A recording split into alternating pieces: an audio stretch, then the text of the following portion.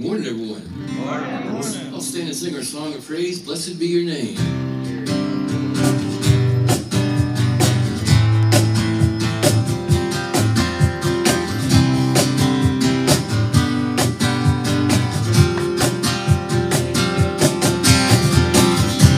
Blessed be your name in the land that is plentiful, whose streams of abundance flow. Blessed be your name. Blessed be your name when found in the desert place. Go all through the wilderness. Blessed be your name. Everybody sing, you pour out on, turn back to praise. When the darkness closes in, Lord, still I will sing. Blessed be the name of the Lord. Blessed be your name. Blessed be the name of the Lord. Blessed be your glorious name. Blessed be your name. The sun shining down on me, with the birds all as it should be.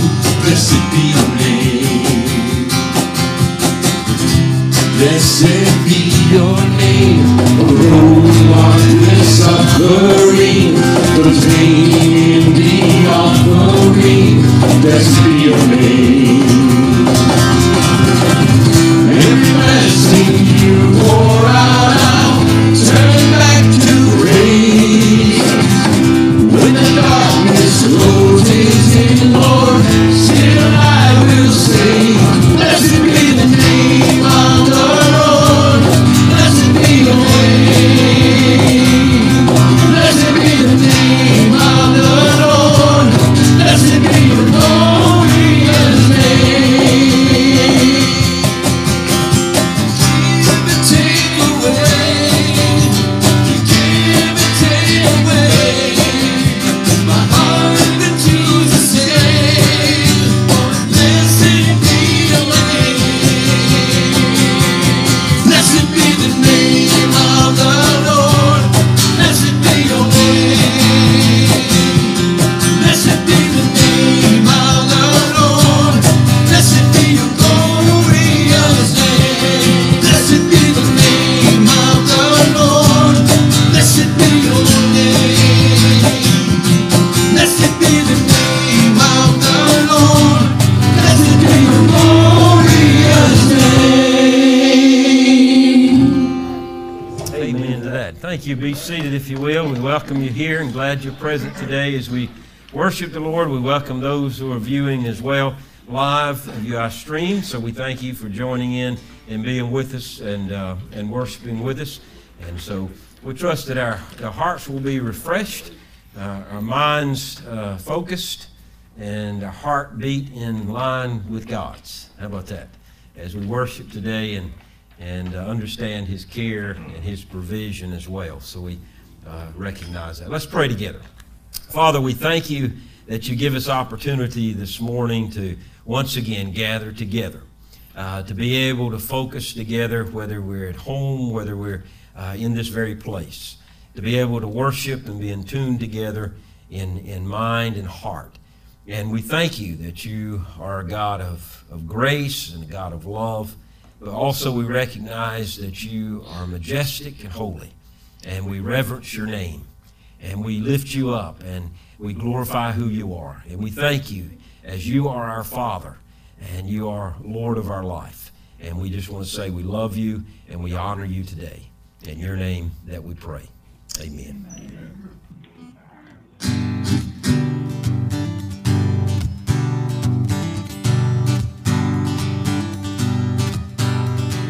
These are the days of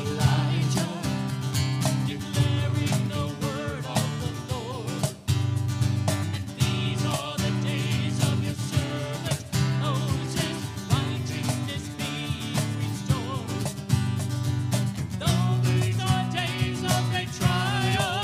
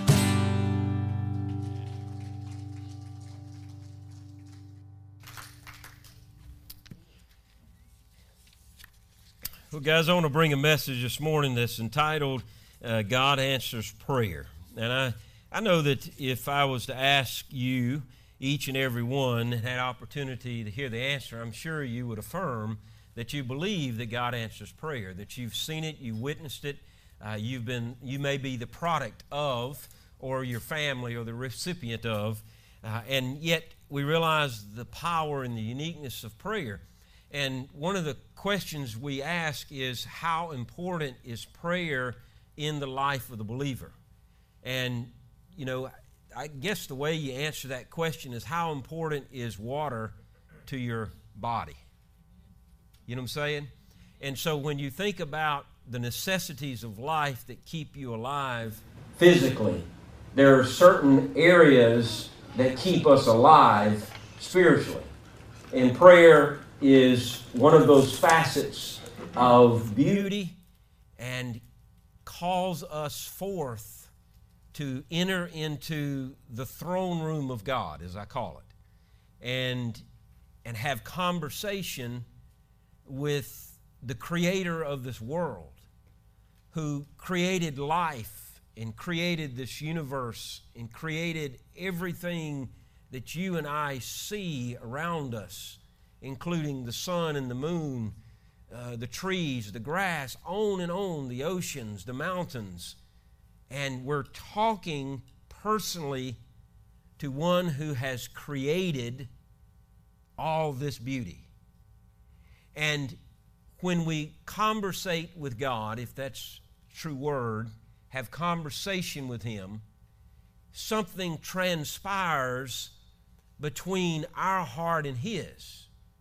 Now, God is not changed by the fact that we call Him Abba, Father, but we are changed each time we reverence His name and we direct our heart and our mind heavenward towards Him. Something happens in that transition or transaction of conversation that can impact our life and change us for that day forward. When we ask Him and say, Father, I request of you, if you could answer this specific request, whatever it is. And then all of a sudden, a day, a week, a month, or a year, or many years go by, and that prayer is answered. What happens? We go back to that moment where we made the request, and we recall how holy it is when God answers prayer. 23 years I prayed for my father to come to know God, to surrender his life to the Lord God. And as he was dying in NHC there in Garden City, I really thought, God, this prayer is not going to be answered, because he's in a condition that is not conducive enough mentally to understand relationship to God. And yet, in the wee hours of the morning, my sister calls me as he's on his deathbed, and all he could ask was, I need help. I need help. But he could not find the answer from my mom, and he could not find the answer from my sister. And having conversation with him throughout the years, I knew at that point what his cry for help was all about. And we were able to help him to understand relationship to God on his dying bed, and 1 hour later, he breathed his last. And I remember that when I became a Christian, and I was doing what at that time, going through some discipleship material, and my pastor handed it to me, and it was a survival kit for new Christians. It still exists today, but it's not one I think many people use like they used to. And it was 12 weeks of study that you went through, and it taught you how to read Scripture, to journal and log, to write out your prayers, to think about Scripture with questions asked, and write out answers to those questions as you find answers as you read God's Word. It discipled you. My first request that I put down in that survival kit for new Christians is, it says, list one prayer that you would like to see answered. Prayer for my father's salvation. 23 years later, that prayer was answered. And I remember going back, and when it was answered, I could vividly see me sitting on the edge of my bed with a pen in hand and a piece of paper writing out that request. It was a flashback. There's prayer. And when he does, something happens. Not that it changes God, but it affects who we are. It changes the person, the makeup, the character, the very being, the very excitement and the joy of who we are as a people who belong to God. Well, I want to look at a scripture in Exodus chapter 32 in verses 7 through 14. In Exodus chapter 32 in 7 through 14, it is the passage of Scripture where Moses has been called up to the mountain. And there on that mountain, he is being detained by God. And as a result, the people get impatient, waiting on the return of Moses. And in their impatience, they begin to erect a golden image. And as a result of that golden image, something begins to take place between their understanding of who God is and where they fit into the economy of this kingdom of God. And Moses intercedes for the people. And this is what's recorded in Exodus 32, verse 7 through 14. But I want to go back and just read the context of verse 1 of 32.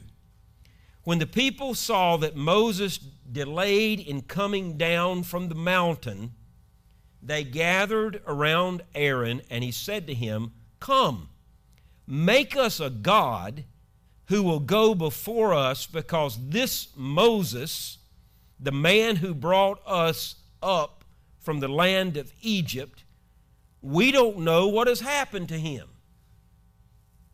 Impatience, isn't it?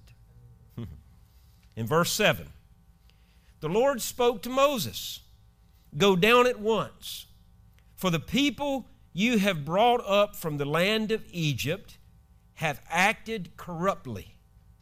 They have quickly turned from the way I commanded them, and they have made for themselves an image of a calf. They have bowed down to it, sacrificed to it, and said, 'Israel, this is your God, who brought you up from the land of Egypt.' And the Lord also said to Moses, 'I have seen this people, and they are indeed stiff-necked people. Now leave me alone.'" This is what the Lord says. "Leave me alone so that my anger can burn against them, and I will destroy them. And then I'll make you into a great nation." So he basically says, leave my presence, Moses. Let me deal with the very hard decision of dealing with these people. And you almost get as if Moses turns around with his head tucked down, thinking, "Oh my, whatever's happened down below, there's nothing I can do about it." And it's like someone, you're having conversation with someone, and you're in deep conversation, and they have the last word. And you walk away, and you turn around and said, wait a minute. I heard what you just said. Wait just a second, and let me say one other thing. And that's what Moses does. He says, "Lord, is it possible?" You continue reading on. He said, but Moses interceded with the Lord his God. "Lord, why does your anger burn against your people? And you brought out of the land of Egypt with great power and a strong hand. Why should the Egyptians say we brought them out with an evil intent to kill them in the mountains and wipe them off the face of the earth? Turn your great anger. Change your mind about this disaster plan for your people. Remember that you swore to your servants Abraham, Isaac, and Israel, or Jacob, by yourself, and declared to them, I will make your offspring as numerous as the stars of the sky, and will give your offspring all this land that I have promised, and they will inherit it forever. And this is the key. So the Lord changed his mind about the disaster. And he said that he would bring upon his people. It's interesting. Something happens in the transition or transaction of prayer between Moses and God. And it's almost as if God says before Moses, some interpret this that God never changed his mind, that he was putting Moses out there to see how much faith that he had in God and what God can do. There's many interpretations of God changing his mind, and I'm not going to get into that theological debate. But the key is something happens that causes God to say to Moses, I hear you, and I answer your request. And Moses then leaves a changed individual, but empowered for a new journey. And so, do you believe in the power of prayer? Do you believe that when you pray, the angels of heaven become silent and God hears you? Do you believe that God will work in spite of even some of our ignorance of our prayers, because we may be praying too shallow of faith? But yet God responds, and the power of prayer is key. Our text today is a clear example of the power of prayer. We can observe and talk about the impatience that obviously was there of the Israelites, the sins that were born out of that impatience by the erecting of the golden calf. We see how they constructed that idol, and yet how they bowed down and worshiped that idol in what we term as false worship. We pick up this story in chapter 32 with the principal text that we just read, where we find that God is angered and the Israelites have no clue of the anger of God, but Moses does. Moses acting, stepping in, standing in the gap, believing in the conversation that he has with God, is going to change the outcome. He has enough faith to believe that what he's getting ready to ask of God, God is going to answer that, and he's going to respond to Moses. There were times when, as a child, when my father said to me, wait till we get home. We're going to deal with this problem when we get home. And that next hour or two, agonizing, wondering how bad it was going to be when I got home. It's almost as if Moses says, Daddy, is there any way that you can hold back your discipline and you can be a bit gentle here and not cast forth that anger against the people? And so we see where God relents to not destroy his people. And the Scripture says that God changes his mind from the punishment that he threatened against Israel. So I want us to notice a few things, 4 truths about God in this passage based on the Scripture that we just read. First of all, in verse 7 of Exodus 32, as you go back and look at that, it says, the Lord spoke to Moses. That's nice if it would just end right there. God spoke to Moses. God spoke to Benji. God spoke to Jeff. God spoke to Cindy. God spoke to Eric. It sounds nice, doesn't it? But then we wonder, what did he speak? Go down at once! Exclamation point. It's a command. Go down at once, Moses. Leave me at once. For your people you brought up from the land of Egypt have acted corruptly. Notice that God is aware of everything. Moses and God are totally separate from the people down at the base of the mountain. But God knew all that was happening. He knows everything. The comforting news is that He does know everything about your life. He does know everything about what you're thinking and getting ready to do. He knows about those things, good and bad. He rejoices in the good, and yet he frowns at the bad. He knows all those things. God makes it very clear that nothing escapes the seeing eyes of God or the hearing ears of God. Nothing is beyond the scope of His knowledge. In reality, we know that God knew what Israel was going to do, so the golden calf becomes no surprise to Him, as verse 7 indicates. Now, you say, well, that's horrifying, knowing that God knows everything. No, don't think of it from the negative. Think of it from the positive. That God does know everything. He understands your emotions. He understands your task. He understands your responsibilities. He understands your marriage. He understands your children. He understands the frightening moments that we have in life. He understands the unexpected. He understands the fear.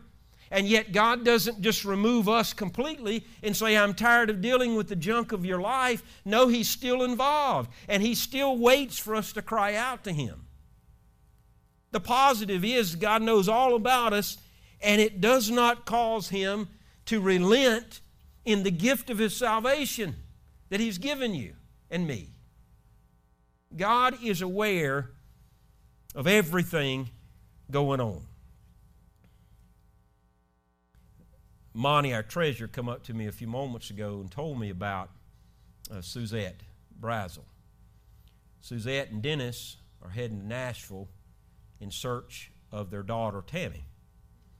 She's went on a trip yesterday in a four-wheeler adventure and hasn't returned. And, and I say this, and I do it on purpose online so that others can begin to pray for their daughter and for them as they face the unexpected. But God is aware of everything. He understands everything around us in life. He understands that when things go awry and things are good, that He understands that when we are in the jubilant celebration or the acclamation of our faith being strong, as well as the times of doubt and weakness. God is aware of all those things, as He was aware of everything Israel was doing. Second of all, in Exodus chapter 8, verse 10, through verse 10, is obviously an indication that God is a jealous God. Now, when you think of jealousy, you think of that which is negative, like a boyfriend and a girlfriend become jealous of one another if they're talking to another boy or girl. That's not the jealousy we're talking about, because that's the jealousy that leads to sin. We're talking about a different jealousy here. And the understanding is that God is singular, that God expects us to be allegiant to only one, and He is jealous from that standpoint. He's very possessive over His people, and He expects no other form of worship other than Jehovah God, Elohim, the great I Am. He expects no one else but Him. So God is a jealous God. In 8 verse 10 it says again, they quickly turned from the way I commanded them. The way that God has commanded them, that we'll look at in just a moment in Exodus chapter 20, is the fact that He says, I am your God, and there should be no other gods before me. And if you go back to Exodus chapter 20, you understand exactly what is being expected of them. He says, I am the Lord your God, in Exodus chapter 20, verse 1, who brought you out of the land of Egypt, out of the place of slavery. Do not have other gods beside me. Do not make an idol for yourself, whether in the shape of anything in the heavens above, or the earth below, or the waters under the earth. You must not bow down to them or worship them, for I, the Lord your God, am a jealous God, punishing the children for the father's sins to the third and fourth generations of those who hate me, but showing faithful love to the thousands of generations of those who love me and keep my commands. Right there in Exodus chapter 20. The very tablets that Moses has that's now being recorded here in Exodus chapter 32 of that experience, the very moment God is giving them those 10 commandments, they are veering from the singleness of focus. God is a jealous God. It's clear that He does not tolerate the unloyal life and heart. He wanted all their devotion. He would not share it. He does not want to share that devotion with anyone. He wants us to be singularly focused. My heart breaks this very hour over one of my friends who's there in Tidelands Hospital on his deathbed. A part of our church, kind of in and out, a drifter of Nathan West. One I've been friends with for many years, and now is in a disease situation that is not expected to make it. And knowing his heart and knowing where he's come from and all the struggles he's had and the things that he has shined well in, the things that he has not, it goes back to one thing that I remember talking to him about probably a year ago when we ran into each other at Harbor Freight, the tool store right down the road. And we were talking about the singleness of purpose and the loyalty that a person has to one tool. And he said, this reminds me of the loyalty that I should have towards God. That's a great insight, Nathan. We miss you, buddy. We want to see you back at church. We want to see your family. We want to see your boys. God is a jealous God. He wants our devotion, and He wants it in singular purpose. Now, we live in a day and time where we can have a lot of things at our disposal, I included. And we can enjoy many a thing. There's nothing wrong with the enjoyments and the leisures and the pleasures of life. But when those leisures and pleasures become the control of our life, then it becomes a problem. Because we're basically erecting our own image. And it's taken our devotion and allegiance away from who God is. And so we're constantly having to balance the scale all throughout our lifetime from the moment we understand relationship and salvation of God to the moment we breathe our last. We're constantly having to balance the scale to make sure that we are okay in our singleness of purpose and loyalty. A third truth about God based on this scripture is the great news that God is sovereign. And you find that in verses 11 through 14, where Moses intercedes with the Lord. The Lord's made up his mind, and then he changes that after having conversation with Moses. Here in this passage, we read, and we want to focus on the fact of where it says that God changes his mind. But it does send us off into thinking in trying to have absoluteness about this theological discussion. But the plain reading of the text tells us that God changed his mind for what he was about to do to Israel. And to me, it's a period. I don't have to worry about its explanation. I just have to trust in the literal word that's there. That something happened, and it's because if you go into chapter 33, it's where Moses has a tent meeting with God, and they become face to face, and the scripture says, as a friend to a friend. So chapter 32 is the prelude to what's getting ready to happen in chapter 33, of where God and Moses have wonderful union together. all through prayer. Nothing else but through prayer and intercession and conversation where the heart is poured out before God. Why is that? Because Moses believes that God is sovereign. Moses believes that God can do anything that He wants to do. He can burn His anger against the people and wipe off the entire nation of Israel. He knows that.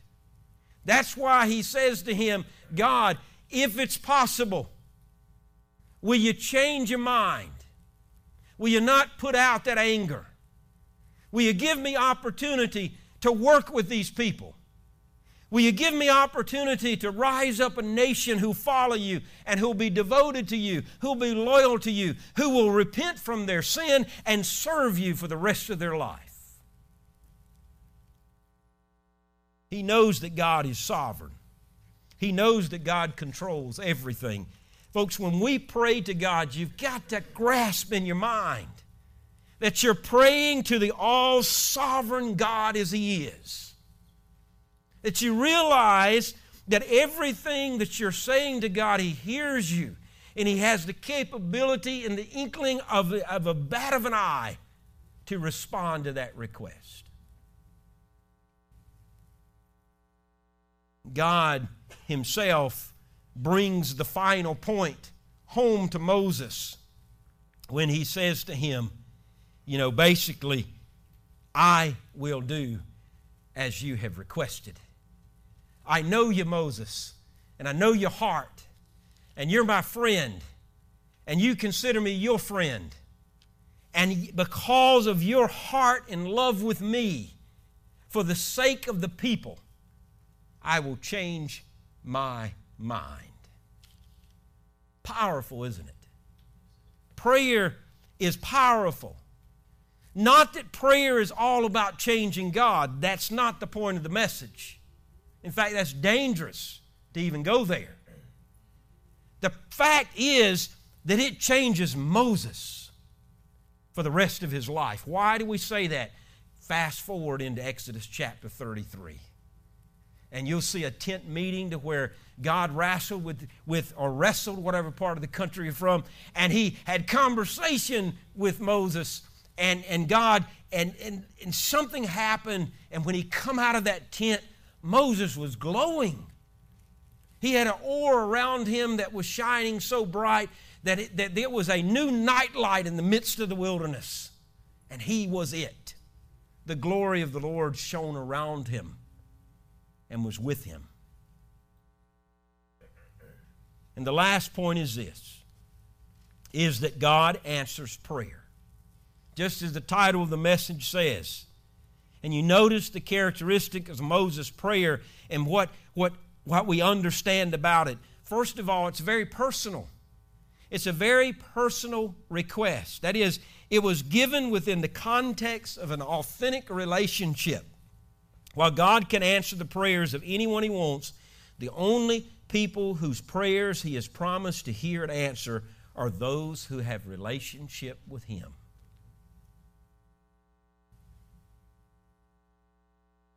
And when we have relationship with Holy God, the Creator of this world, the sovereign God of everything, the one who is in power and in control, the very one who has the offer of life and death in His hands.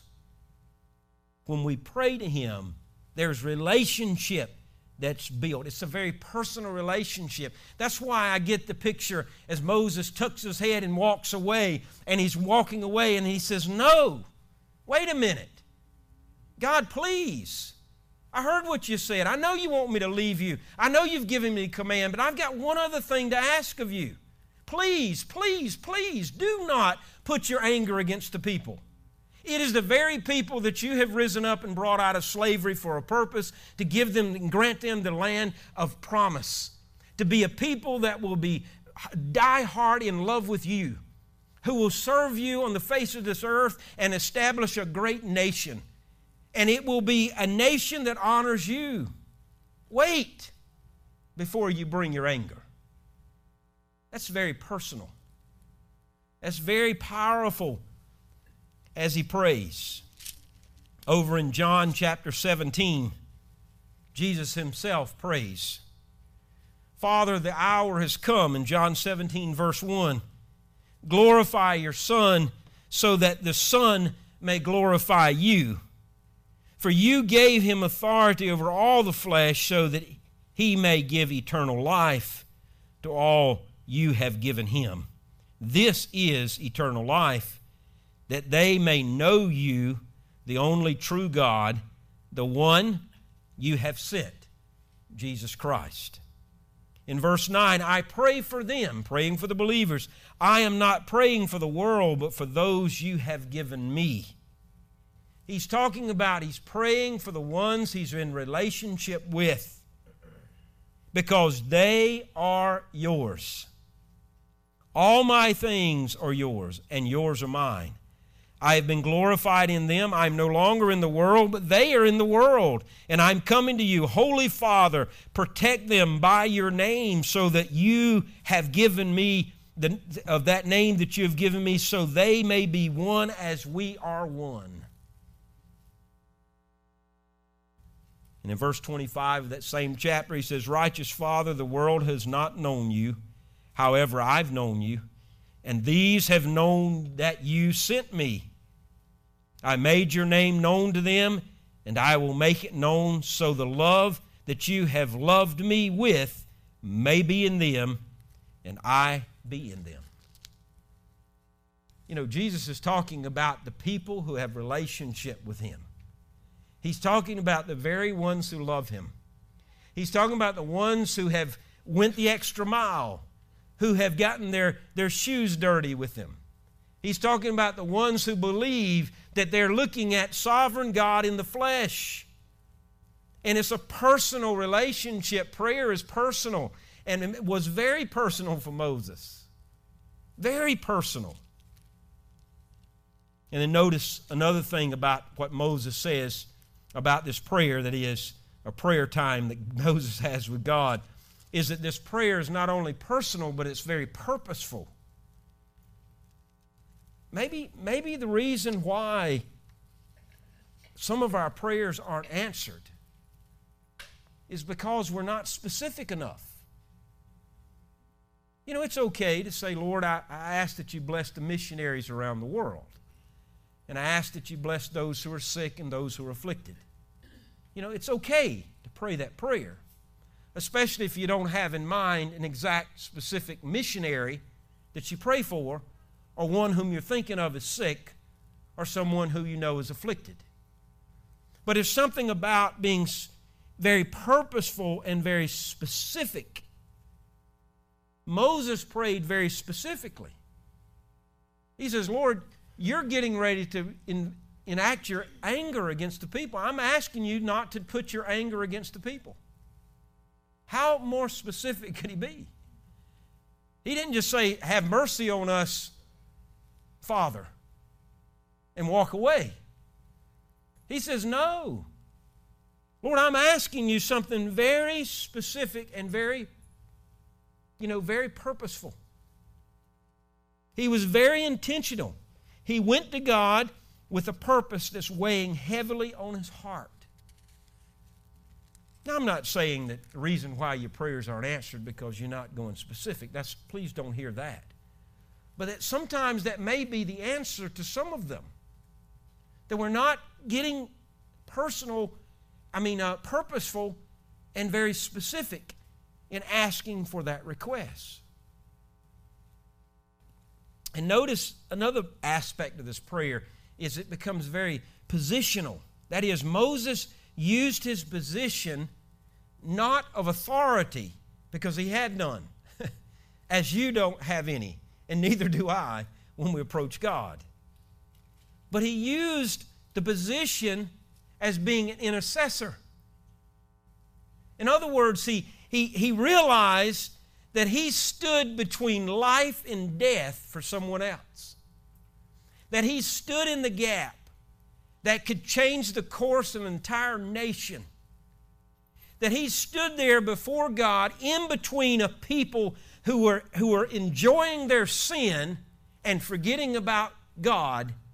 And he stood there between the holiness of God and the unholiness of the people. And he stood there fighting those two poles, knowing that the holiness of God is not going to put up with that unholiness, and it had to be rectified. It had to be gotten rid of. It had to be dealt with. Moses knew that. And Moses stood there as a shield before his people. And he begs God, God, hold on to your holiness. Let me deal with the unholiness.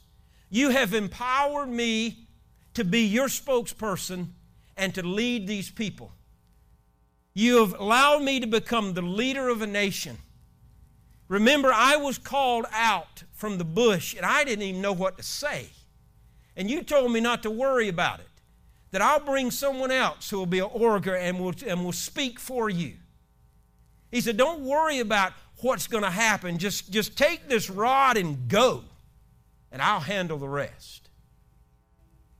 The very same one who didn't want to be a part of this is the one who now realizes his responsibility as an intercessor. Very positional. And he calls out to God, and he becomes the mediator to go to God on behalf of the people. Maybe we need to change our focus in prayer. To realize that we're not just asking because we want to see an answered prayer or we're wanting to see the help happen in someone's life. Maybe we need to look at it from the Moses standpoint. That we forget about ourselves and we focus on God and we intercede. That we battle in prayer.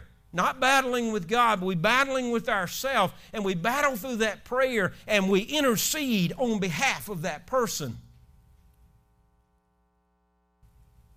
And notice a last thing about this prayer is that it becomes a prayer that's very passionate.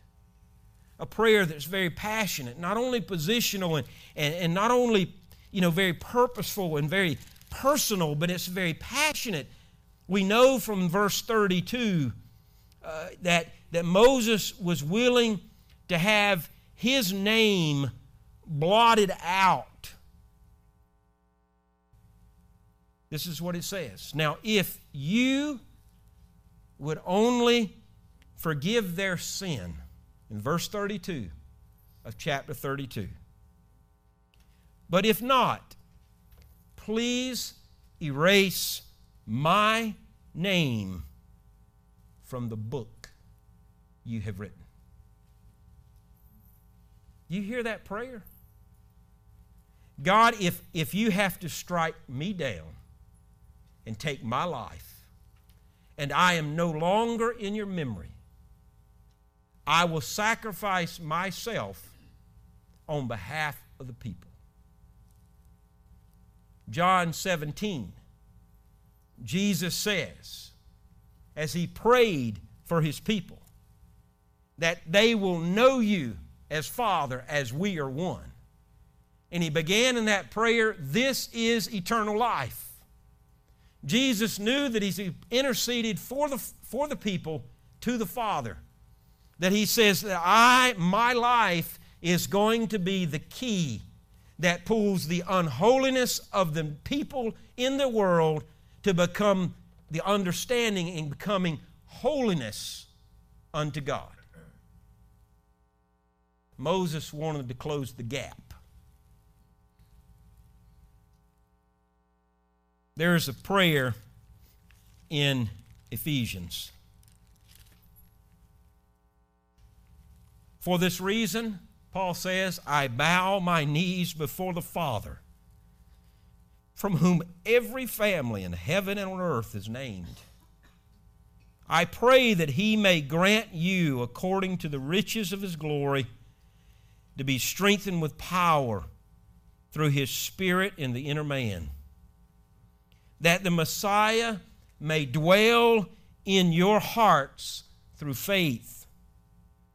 I pray that you, being rooted and firmly established in love, may be able to comprehend with all the saints what is the length, what is the width, what is the height and the depth of God's love. To know the Messiah's love that surpasses knowledge, so that you may be filled with the fullness of God. Now we know, if you read on in chapter 32, what happens is that Moses comes down and has to make a very hard decision. He realized that the men were the leaders of this nation. Not that it was women were not important. It's just the world in which they lived. The men were the leaders, and everybody else followed. So they were responsible for all of the behaviors of everybody else. They convinced Aaron to melt down all the gold and to erect this golden calf. And Moses gave the orders to the Levites, said, draw your sword and go around and kill every male that you see. 3,000 men died that day. The very one who interceded for the people begins to take the life of everyone there. Why was that? Because Moses knew that it had to become holy once again. And he had to deal with it. And he took the very thing that God was going to do. So you go back to the prayer. Did God really change his mind? No. The anger came out through Moses. God did exactly what he said he was going to do. He had a conversation that changed Moses' life. He changed his mind and used Moses as the hand of God. Powerful, isn't it? God is sovereign. He's in control. Moses passionately involved with the people and leading them. And then chapter 33 happens, which is a whole other sermon in itself, and if I go into it much longer, you're probably going to be eating supper here. But the holiness of God shows up in the people. And they saw it in the tent meeting that Moses had with God. As a friend to a friend, as Moses continued and he went into that tent, he continued to have conversation and consulting with God in that meeting. As Moses had prayer, conversation with God, as the Scripture says, as a man face to face, just as a man speaks with his friend in Exodus chapter 33, verse 11. When you go into your tent meeting, whenever that is, in your private time with God, remember you're talking to a friend, a sovereign, powerful, all-encompassing, all-knowing, all-present God, but a friend, face to face, having conversation with him, specifically asking him what's on your heart and laying it before him.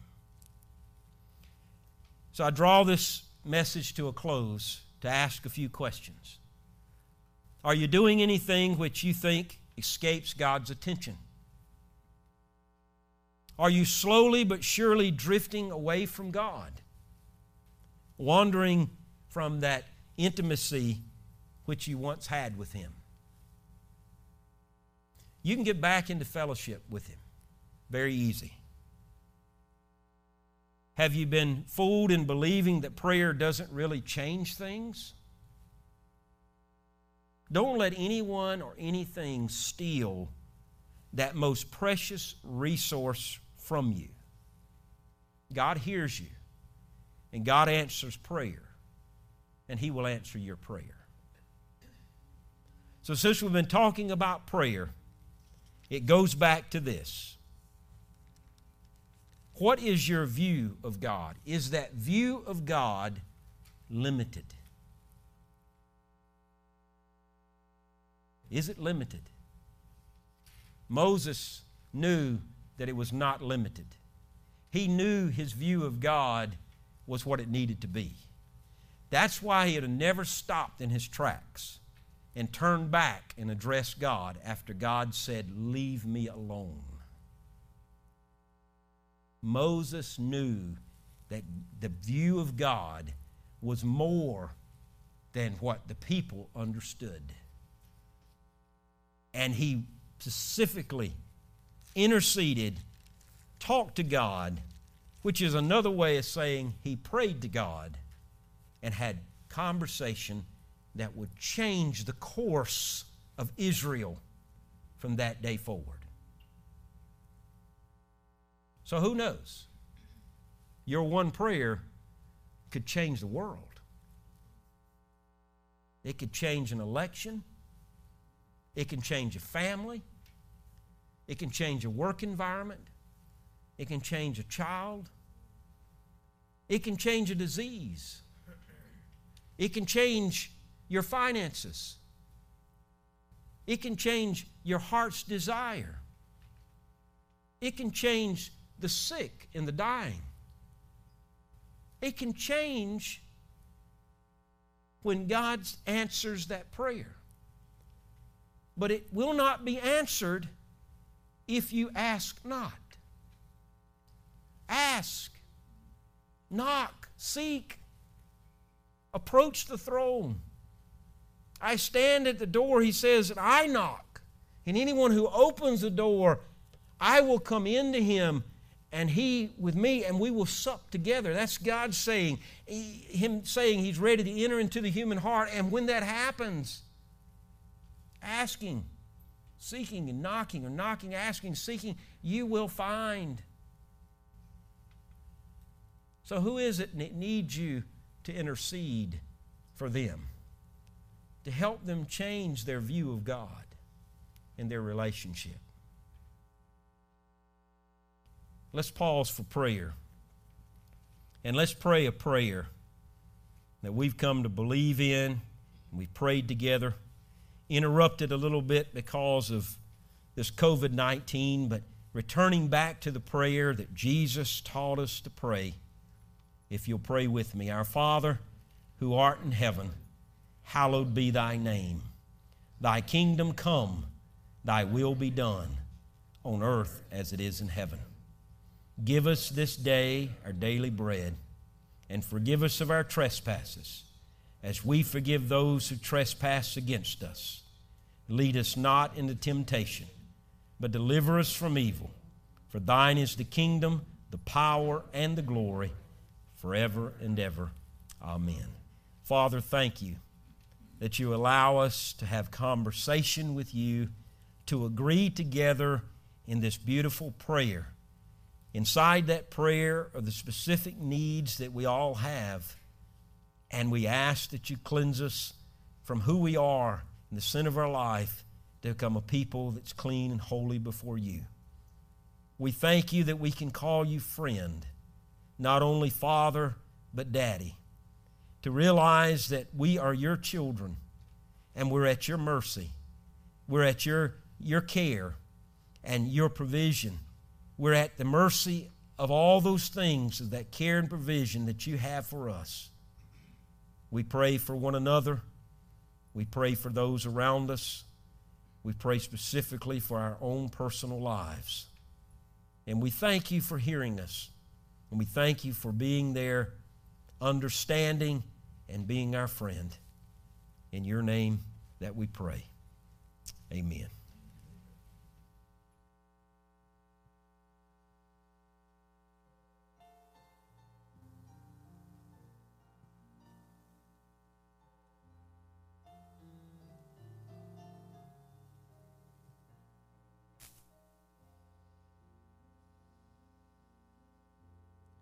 We pray you'll be our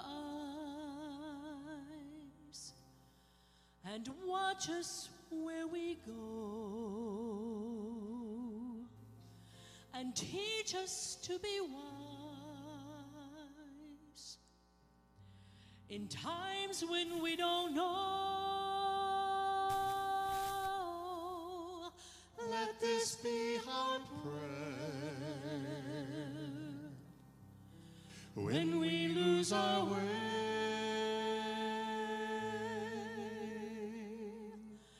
Lead us to a place.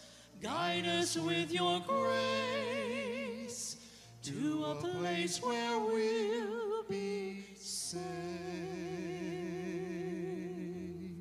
We pray we'll find our love. We pray we'll find your light. And hold it in our heart. And hold it in our heart. As darkness falls each night. As darkness falls each night. Remind us where we are. Remind us where we are. Let this be our prayer. Let this be our prayer. When shadows fill our day. When shadows fill our day. Lead us to a place. Guide us with your grace. Give us faith so we'll be saved.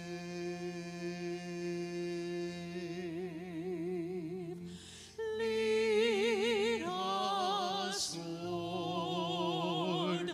Lead us in your righteousness. Make your way plain for us to see.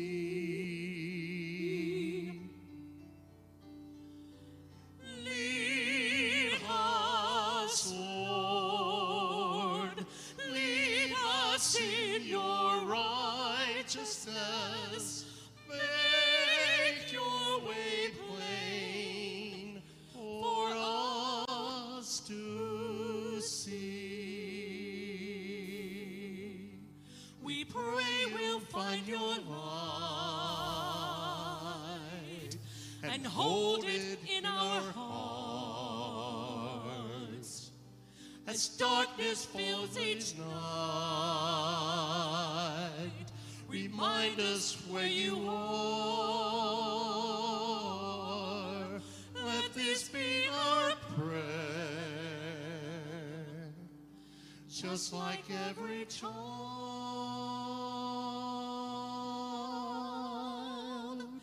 needs to find a place. Guide us with your grace. Give us faith so we'll be safe. Lead us to a place. Guide us with your grace to a place where